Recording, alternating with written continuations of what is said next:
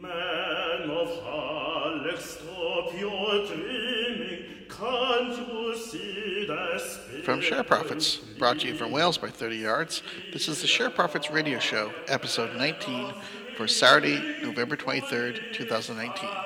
And here's your host, Tom Winnifrith. Man of Alex, stand ye steady. It cannot be ever steady. Hi, this is indeed Tom Winnifrith with what is the 19th edition of ShareProphets Radio. I hope you've been enjoying the podcast to date. I am indeed in Wales, the mighty principality, rain-sodden nation, by just 30 yards. But for the next 2 weeks, these podcasts will be coming to you from Greece, where I shall be off doing some honest work for once in my life. That is to say, the olive harvest. Anyhow, more of that then. There are people out there, including my colleague on ShareProphets, Malcolm Stacey, my friend Andrew Monk at VSA Resources, who are convinced that house building shares are very cheap. I have long disagreed with this view.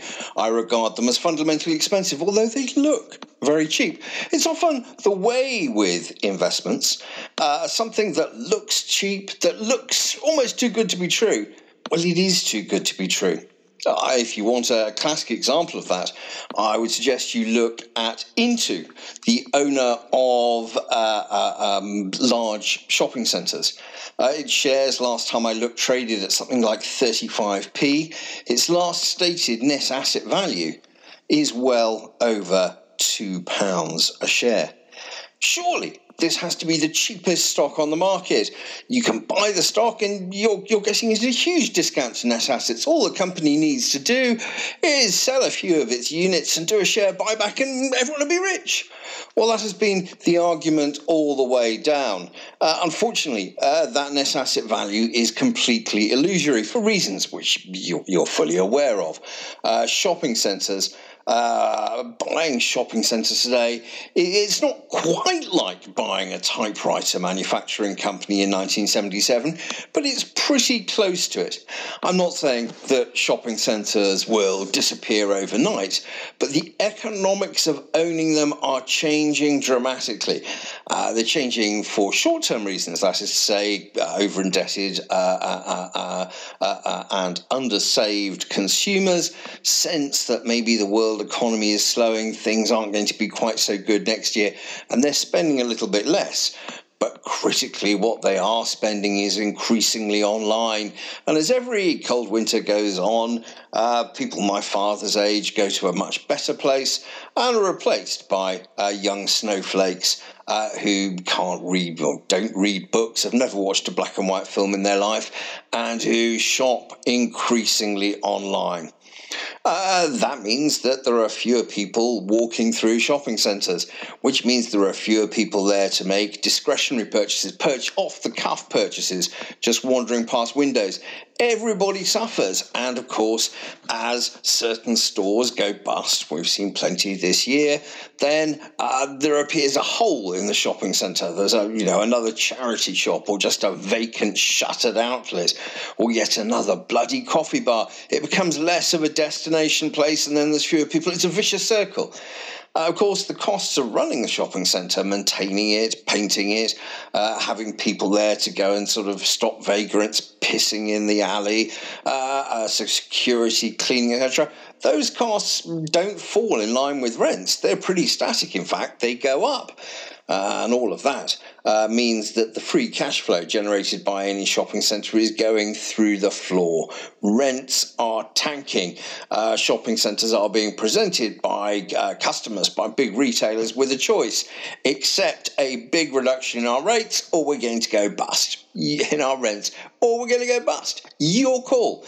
And since shopping centres know that it would be almost impossible to relet the space, they're given a choice of a void or a dramatic reduction in rents. They have to take the dramatic reduction in rents. The whole economics of the industry is changing. And that is why Intu shares may appear cheap, but they've appeared cheap for an awfully long time. The reality is it is a company drowning in debt and whose net asset value is illusory. That is based on historic rents. If you recalculate the net asset value, making some somewhat bearish assumptions, extrapolating trends over the trends of the past couple of years for 2 or 3 years going out, suddenly you get a very, very different figure. And of course, with the company having vast amounts of debt, you can pretty quickly come to a crunch point where the net asset value just disappears altogether. The debt is not going to go down in value, the value of the assets will. Why did I talk about Intu? Not particularly as I'm talking about Intu, because I'm talking about house builders. Is what you see in the stock market too good to be true? My friend, the Bear Raider, Evil Knievel, Simon Corkwell, his recounts that his first experience of the stock market was in 1973. Makes you realise, actually, Corky's not that much older than me. He's in his late 60s now. I'm in my early 50s. So at the time, I was only 5. I didn't know much about the stock. I don't know anything about the stock market. I'm not sure I even knew if a stock market existed. I didn't grow up in that sort of family. But Corky, as a young man, was attracted to the stock market, and he bought shares in Bovis. Now, Bovis has been a house builder which has been around forever, but it's had a bit of a checkered, a checkered history. It's gone bust a few times. It's had numerous owners. At one stage, it was owned by P&O, I think. And so it's gone through various forms of ownership. Now it's a highly successful house builder. Back then, it was also a highly successful, so Evil thought, house builder. It was an independent company, and Evil looked at it, and he looked at the historic earnings, he looked at the share price, and said, "Well, my boy, that's on a P of 3. That is surely too low. It must be the cheapest stock in the universe." Evil bought the shares, and within a few months, the company had gone bust. You see, the problem with house builders is that their earnings can fluctuate incredibly. There are 2 things which impact on house builders. The first is, profits. Building houses and selling houses.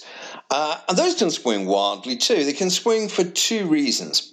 One is house prices. If house prices come down, then your margins are going to be compressed. But the more critical one is housing volumes. If housing volumes start to fall, then you're really in trouble, because you're not generating the cash you need to pay your builders, your Polish builders. You're not generating enough to pay their wages, to pay the interest on any debt you may have. You're just not generating enough cash to go out and buy new land. And therefore, you are forced to drop prices. But volumes, when you get into a bear market for housing, just fall off a cliff. So suddenly, your revenues disappear overnight. Your costs, you can start sacking the Poles and giving them a ticket back to Poland. You can do that, but it's very difficult. You see, leaving half-built sites. Can you really do that? You can cut costs, but you can't scrap them altogether. It is perfectly possible, and housing has historically been a cyclical business, whereby you see both volumes and prices absolutely collapse. And that has a devastating impact on profitability. I think we've seen signs of that. We've had a couple of house builders who've issued minor warnings talking about how prices are soft, especially in the southeast, and also about how volumes are slowing down. They kind of occasionally allude to this just being a Brexit phenomenon. People are deferring purchases until after Brexit. I'm not so sure, because you see it's happening not just in the United Kingdom. You are seeing the same patterns happening in the bigger cities of the United States. In smaller US cities, you have a very different, it's a local housing market, it's very different. But in the bigger cities of the United States, you're seeing the same thing happening. In Australia, you're seeing house prices falling very severely. ditto in India, ditto in China, and ditto elsewhere in Western Europe. So it's a global phenomenon of house prices coming down. So I don't believe that it is just Brexit. The reality is we've seen house prices inflated over the past few years by the fact interest rates have been more or less nothing, and we've had quantitative easing. There has been a massive asset bubble. It's not just affected houses, of course, it's affected bonds, it's affected shares. Look at the US stock market. It's affected valuable art, it's affected the price of rare whiskies or rare wines. It's affected, much to my joy, the price of Wisden's cricket books. It's affected the value of football clubs. Everywhere there's been an asset bubble, and residential real estate is part of that asset bubble. There are some assets, of course, which haven't benefited from the bubble, shopping centres being a case in point. And of course, that is obviously an asset where the income stream is totally screwed. Everybody can see that. But had there not been an asset bubble, I think the falls in the value of shopping centres would have been even greater had interest rates not been so low. So we have a global asset bubble. And the thing about bubbles is they can carry on for far longer than folks think. But eventually they have to burst. Valuations of any asset, we think of shares in the stock market. If you have shares in a company, you can see them go to crazy levels, crazy levels. I'll come on to a couple of AIM ones which are at crazy levels later. But they can go to absolutely insane levels.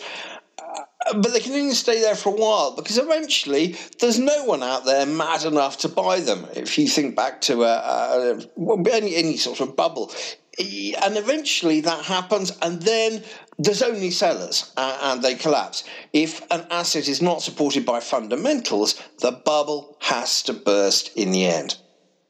I said there were two ways in which the profits of house builders could go down very suddenly.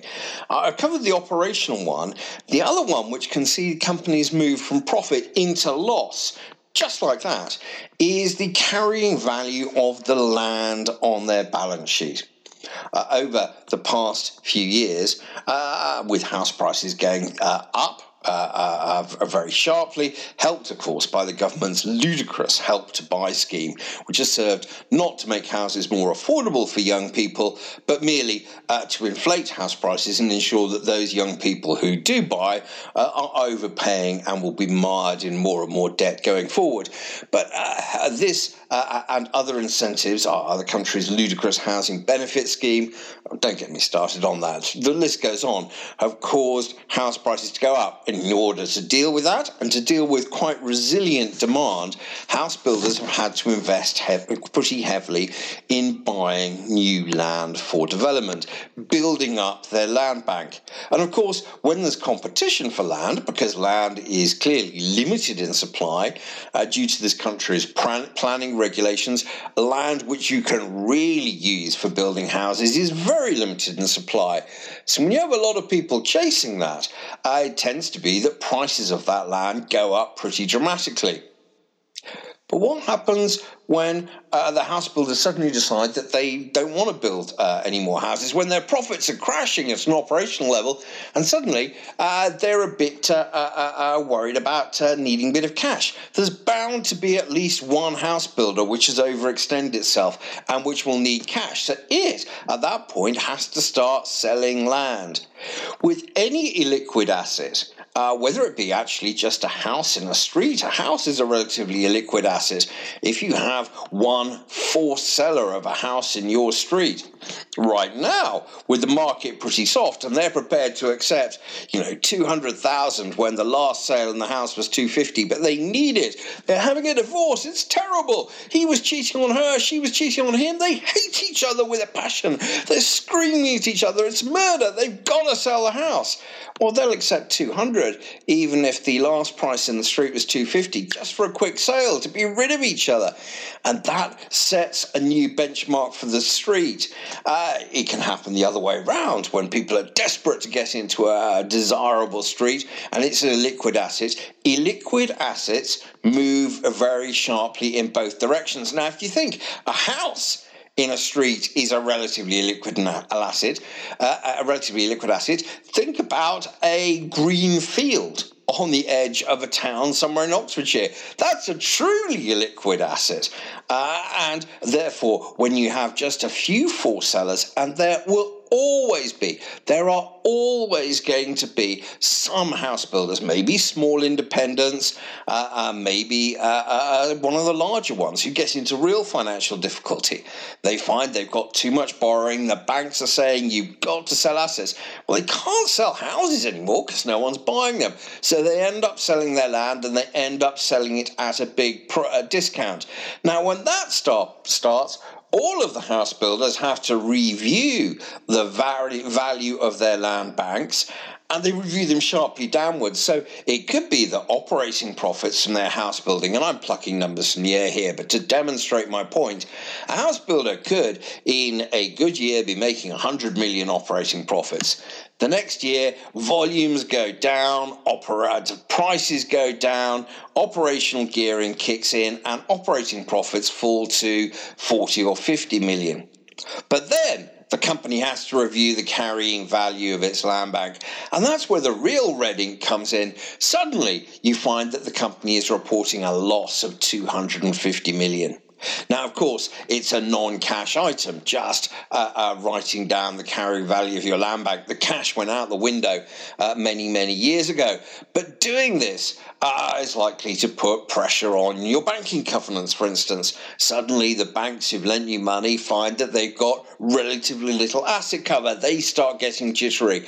They start demanding, dividends out the window for starters. They start demanding that dividends be scrapped. They start pushing companies into doing rescue rights issues, etc. Now, I'm not saying that this is going to happen tonight, but that is what can happen to house builders. I have seen it before in 2 cycles in the market. I've been writing about house builders, and they for a while they look incredibly cheap, but then you realize just how incredibly expensive they were. Just because the stock is on a P 4, 5, 6, 7, 8, 9, 10, you might think that's cheap. That's a historic P. Just because it yields 5, 6, 7, 8, 9%. What's that? Crest Nicholson yield 9%, which had Andrew Monk salivating his wet dream of a share, the yield almost 10%. That is a historic yield. Those are historic PEs. With house builders, things can change. They are the most cyclical. Maybe banks are more cyclical, but they are amongst the most cyclical of stocks. It really is a case of feast one year and famine the next, which is why they should generally be on fairly moderate PEs, and they should be yielding more than the market norm over the long run. Why? Because there is such low quality of earnings. It doesn't matter whether you're the greatest, most talented house builder in Britain or Kevin MacLeod from Ground Designs, whose mini-bond funded house building companies have just gone bust, losing the bondholders nearly all, and if not all, of their money. It doesn't matter whether you're MacLeod or a genius. If the cycle moves against you, you are going to face these problems. I mean, the MacLeod thing does make a little point about land bank. His company's had some half-finished sites in Oxfordshire. Who is going to rush to take them on? And what price do you think they're going to be taken on? The administrators seem to be moving into his companies. There's, I suspect, not going to be a rush of people looking to buy half-finished sites, tainted by the fact the company went bust. Someone will buy them, but they will buy them at a discount, and that will then be sending signals to everyone else operating in the area and to their auditors about what their carrying value should be for their half-finished or not yet started sites. Why do I mention all of this? There is a very interesting article which is in the Times newspaper today, which gives you the clearest signal about what's going to happen in the housing market. Now, it concerns director share sales.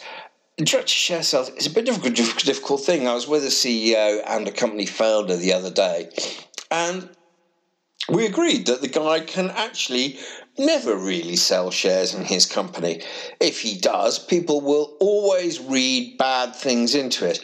I actually think when you float a new business on the stock market, it is very bad form to sell shares within the first couple of years anyway, before you proved yourself, before you've shown that you can cope as a company founder and in the PLC environment.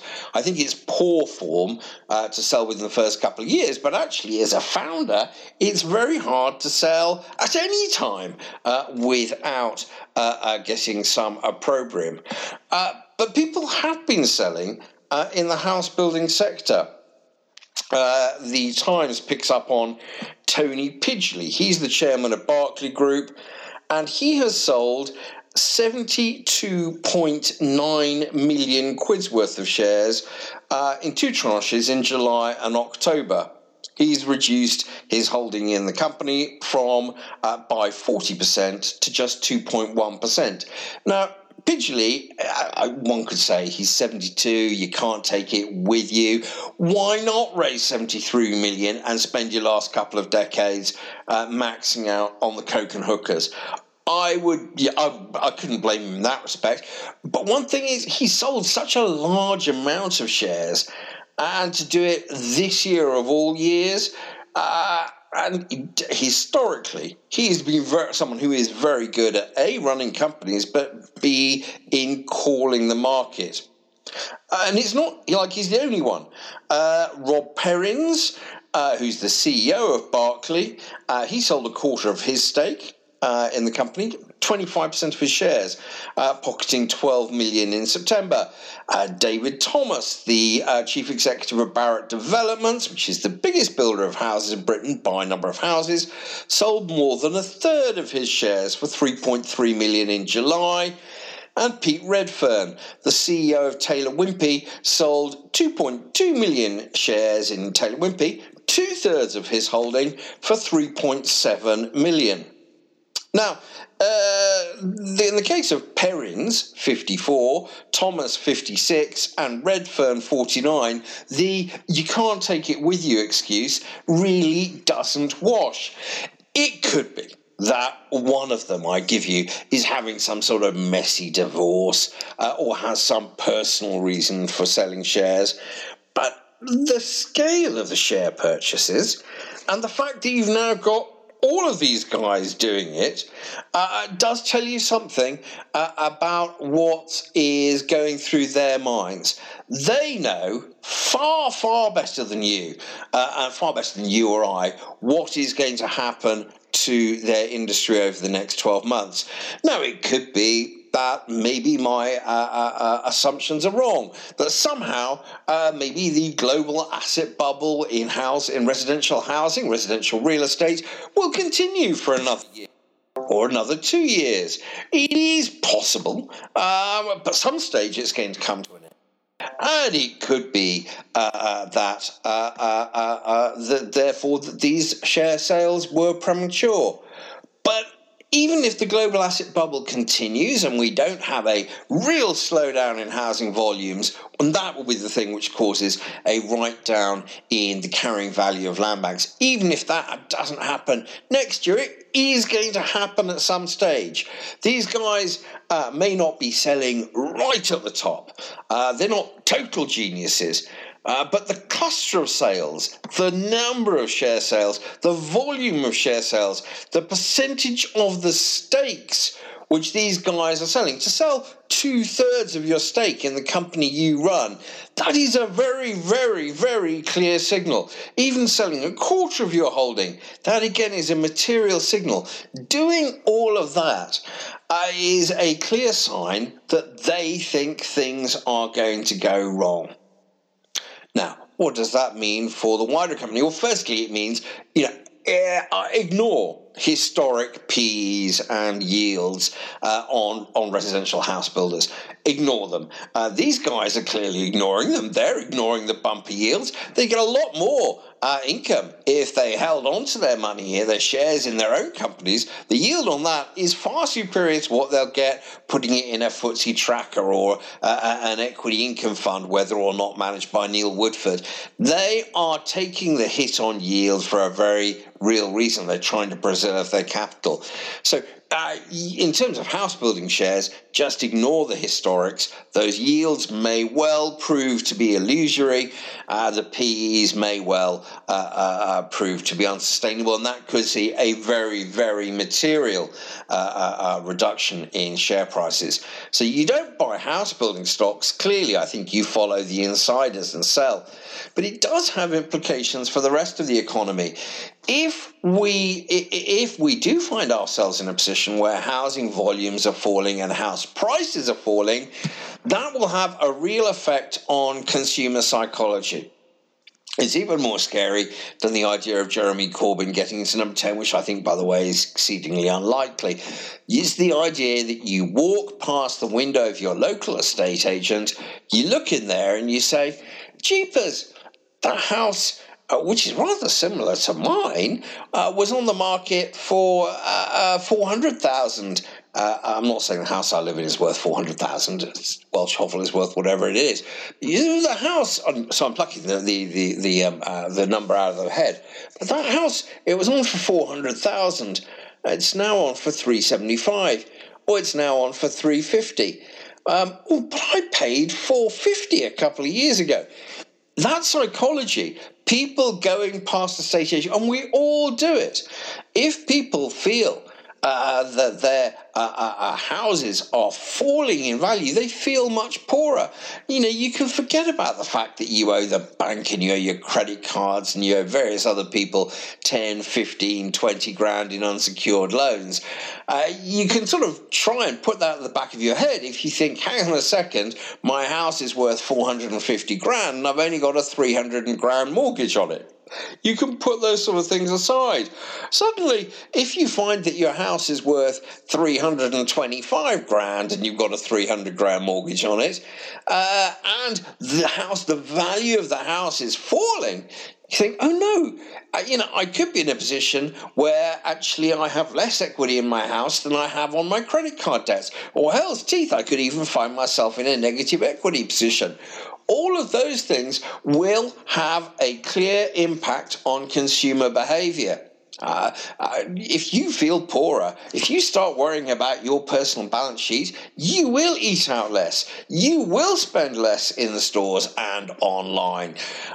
You will cut back on your holidays. You will cut back on your discretionary spending. Well, maybe you won't. Maybe you're sufficiently wealthy, you won't. But people will. It will impact on consumer behavior. That would be yet another reason why you wouldn't want to own shares in any retailers, any tour operators. Thanks to Thomas Cook, your choice in that is somewhat limited now. You wouldn't want to own shares in retailers, and you wouldn't want to own shares in companies which are exposed to retailers, like Intu. We finished where we started. I hope you've enjoyed this first part of ShareProphets Radio. There is more to come. I should, at this stage, thank Open Orphan PLC, which once again is sponsoring this show. It's free for a reason, that is, that Open Orphan pays to sponsor it, as have other companies in the past. I'm happy to take sponsorship from this AIM-listed company because, A, I trust its boss, Cathal Friel, which I've known for a long time. I am a shareholder. I am well in profit on this particular stock. I haven't looked at the share price for a couple of weeks. 6p? 6.5p, something like that. I believe that they will go much higher. I believe that they will get into double figures, at which point I think I might be tempted to put something in the bank, but that is my target. If you want to know more about Open Orphan, I would urge you to follow it on Twitter at Open Orphan. And if you want to find out why this is such an interesting company, listen to ShareProphets Radio Edition 8, where I do a long interview with Cathal. I will probably try and do another one just before Christmas. So thank you to Open Orphan PLC for sponsoring this podcast. We're going to take a short break now, and then I'll be back with the second part of the show.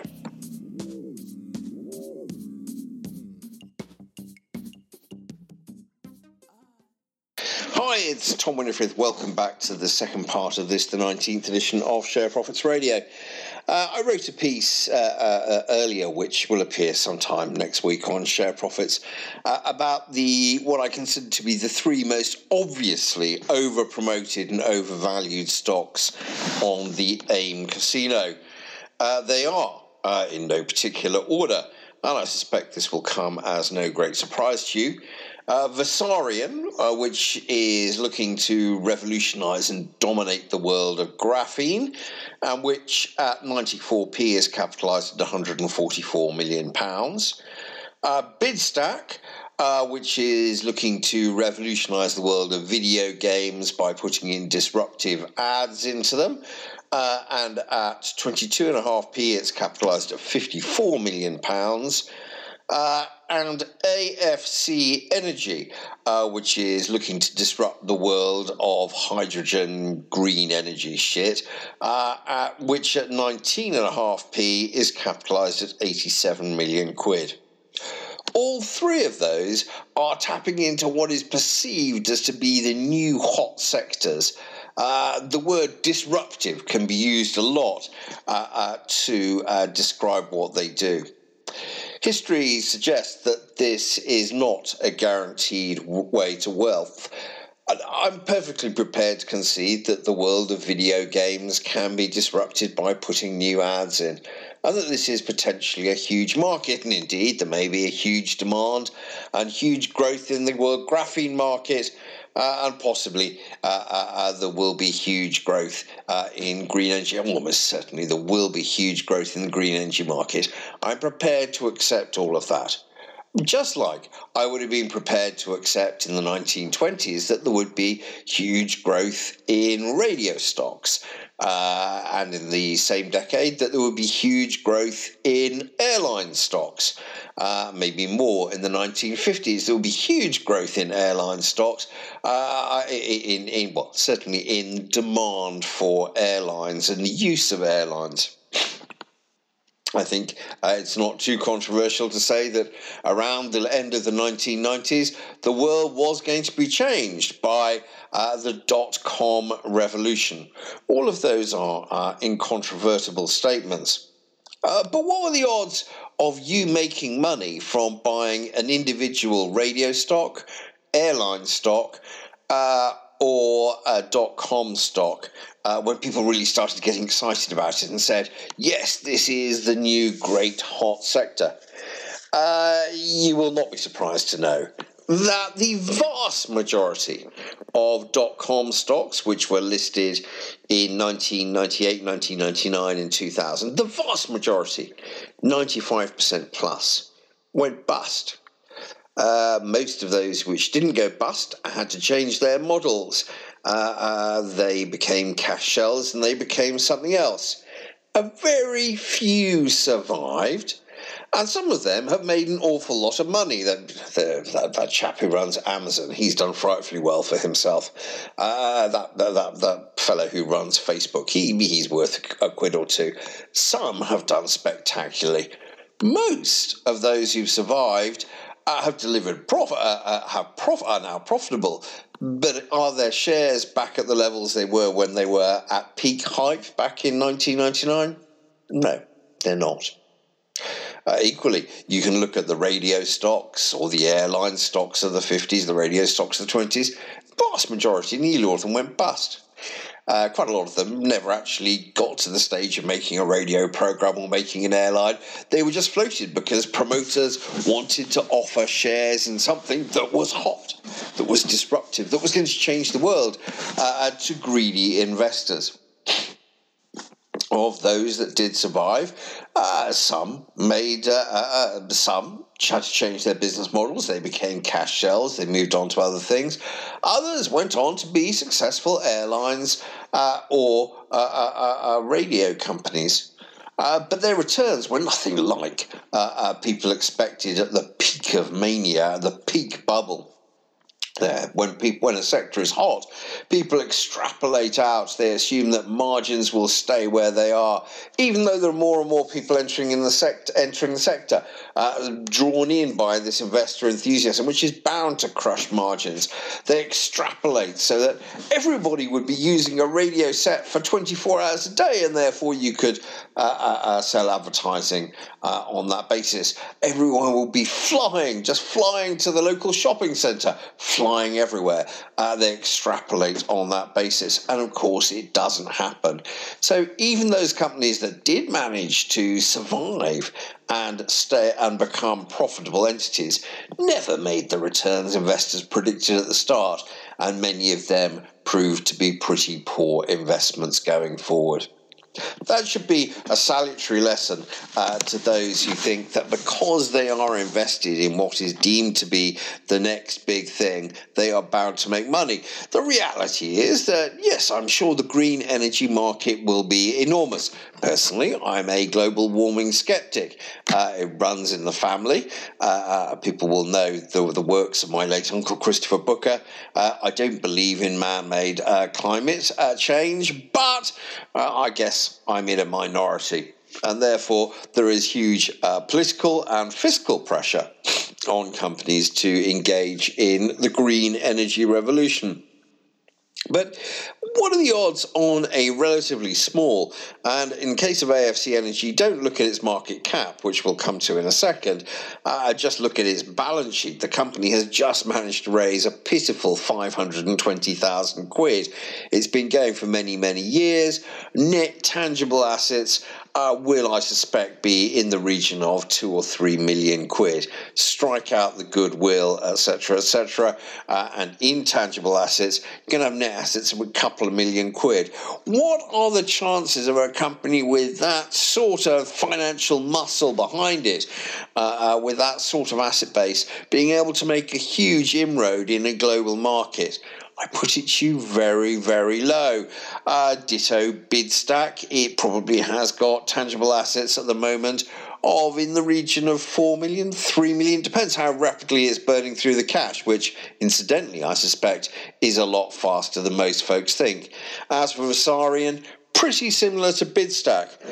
One of the three things that links all three of these companies is, in my view, a prediction that all three will, by the end of June 2020, have had to raise more external finance in order to avoid going into administration.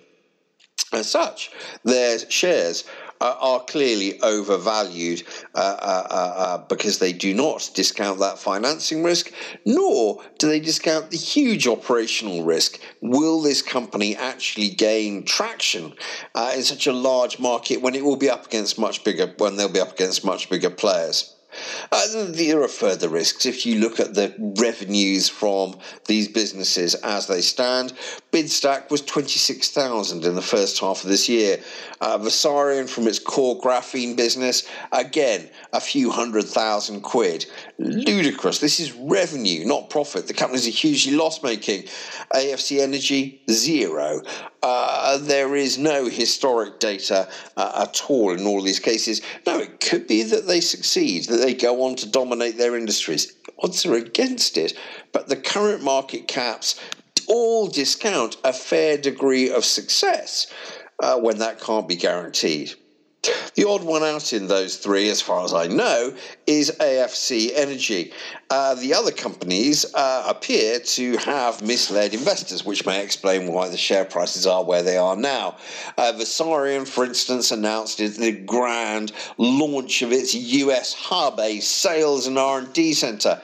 Well, it appears to be an unmanned office. That seems to me a little bit naughty to have made that announcement. Vasarian also was meant to have received investment from a Chinese company. That was announced in March. The shares spiked. They had signed an MOU. The CEO dumped a whole load of shares. Here we are 6 or 7 months later, still no news on that. As for Bidstack, well, it's lied to investors about what its first half results would be. It's sitting on a lack of profits and almost certainly a lack of sales warning. And of course, its directors have been dumping shares too. For a time, you can sustain this. I compare all three with Sirius Minerals. It was also somewhat aggressive in the way that it promoted its share price in earlier years, announcing offtake deals with Chinese companies, which sounded incredibly impressive and pushed the shares up, allowing it to get away placings, only for those companies to be exposed as just houses of cards. One was wound up after it was unable to pay a debt of just $30,000. But Sirius was able to maintain the illusion because it was going to disrupt the world. It had a transformative business asset, a mine in the North Yorkshire moors. No one really understood why it was transformative, but the company said it was, and it was able to maintain that illusion. Eventually, of course, it was unable to fund that illusion, and that is why the shares have collapsed. But the point of this story is companies can sustain these illusions for an awfully long time. It is terribly dangerous to short shares like Vasarian, Bidstack and AFC Energy.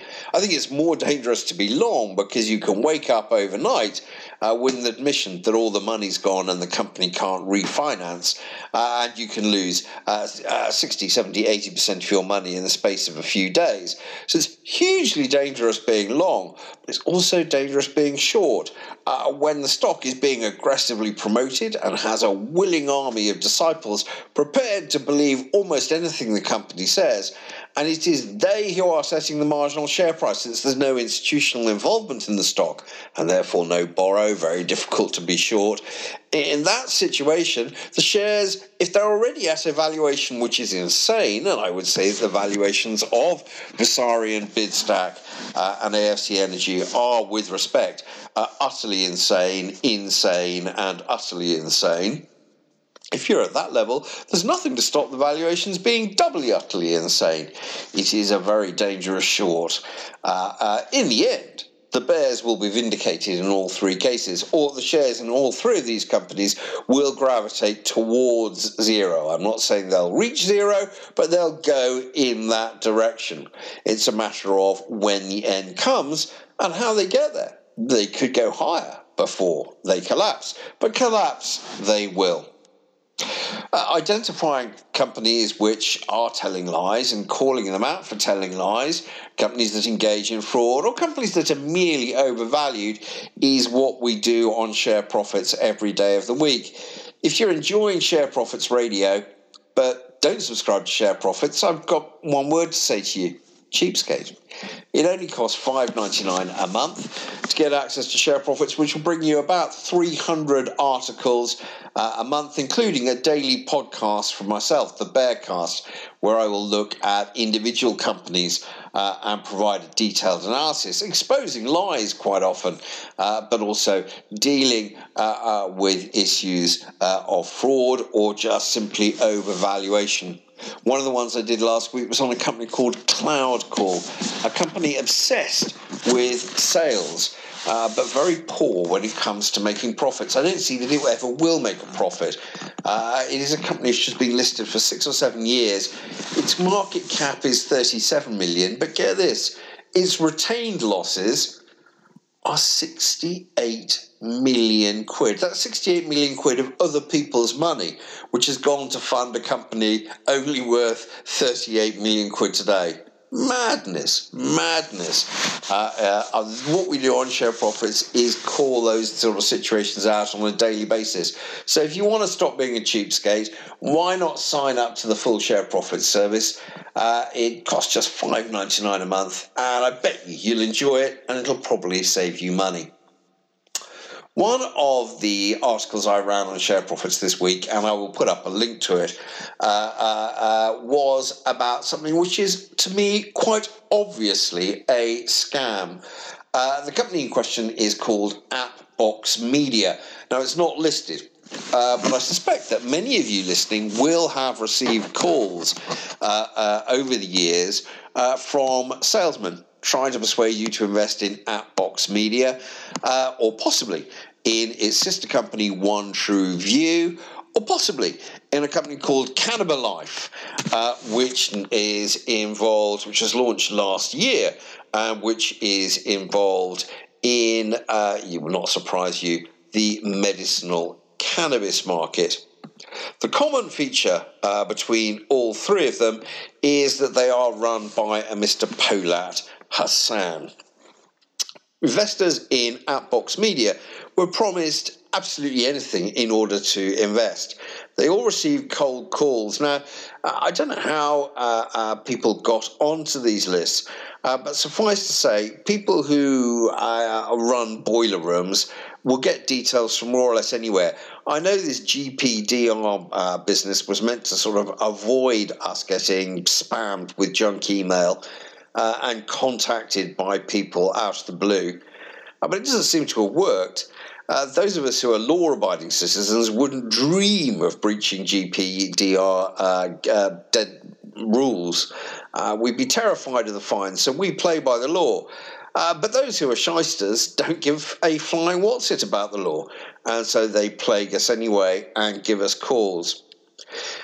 Suffice to say, if you receive a call out of the blue or on some tenuous basis inviting you to invest in something, it is almost certain that you shouldn't be investing in it. Now, I know there are people like Jim Mellon and Nigel Ray who listen to these podcasts. Jim and Nigel, you're a bit different. You might receive the odd phone call from someone who is kosher. I suspect you're also plagued with a bunch of jokers, but you might receive the odd phone call from someone who is kosher, like the head of sales at Numis or something, inviting you to invest in something which has some credibility. But for the rest of us, for mere mortals, if we are receiving phone calls, if you receive a phone call from anyone inviting you to invest in an exciting opportunity, well, you know that they're bottom feeding, because we are the bottom rung. We are the lowest of the low. If it was a really exciting investment opportunity, it would have gone to institutional investors, or it would have been snapped up by someone like Jim Mellon or Nigel Ray in a personal capacity, or it would have gone to established high net worth investors. If someone's coming to you and me asking for money, you know they're desperate, and that should tell you that the investment proposition is almost certain to be an absolutely appalling one. Nonetheless, the sort of folks who sell this sort of shit are heavily incentivized. They're paid a very large commission for getting in money, and that seems to have been the situation with Appbox Media. They told whatever was needed in order to get the money in. Clients were invited to the very impressive city offices of Appbox Media, a company which is meant to be developing video games or computer games, apps. Why on earth would you have expensive city offices, hugely expensive city offices? Look at the lease commitments in the company's annual report. Why on earth would you do that if you're inventing games? You need to be in a grungy shed somewhere in Newham. Your developers don't care. As long as you give them pizza and a bit of porn to watch, they'll be fine being in a shed in Newham. A bit more porn, you'll be fine. They don't care. They don't need to be in smart city offices. That should have been an enormous red flag. The salesman would then take clients out to lunch at expensive restaurants and tell them things which were patently not true. Part of being a salesman is always tell your client why they have to invest now. And clients, people who are tapped up to invest in Appbox Media, were told things like, we're just closing a funding round. We're closing it next week. Well, you know, why should I invest in this one? Why can't I wait for another one? Well, because the next one's reserved for Mark Zuckerberg at Facebook, and it's going to be at a much higher price. Oh, right. It's your last chance to get in before Mark at the lower price. Some people fell for that. You and I know that's patent nonsense. If you had Zuckerberg on the line, would he honestly agree to pay a higher price than some punter who'd just been called on the phone? It is ludicrous. Zuckerberg is the sort of man like Jim Mellon or Nigel Ray who can demand that if you get him on the shareholder register, he comes in at a much lower price than anybody else. It was patently untrue, and needless to say, Zuckerberg has not appeared on the shareholder register, but the shareholder register is pages and pages and pages long. of people who were getting in. There were no funding rounds. It was a constant process of getting money in. If you read the article on the website, you will see there were numerous other red flags. Appbox Media and One True View, its sister company, are always almost going to get struck off for failing to file accounts on time.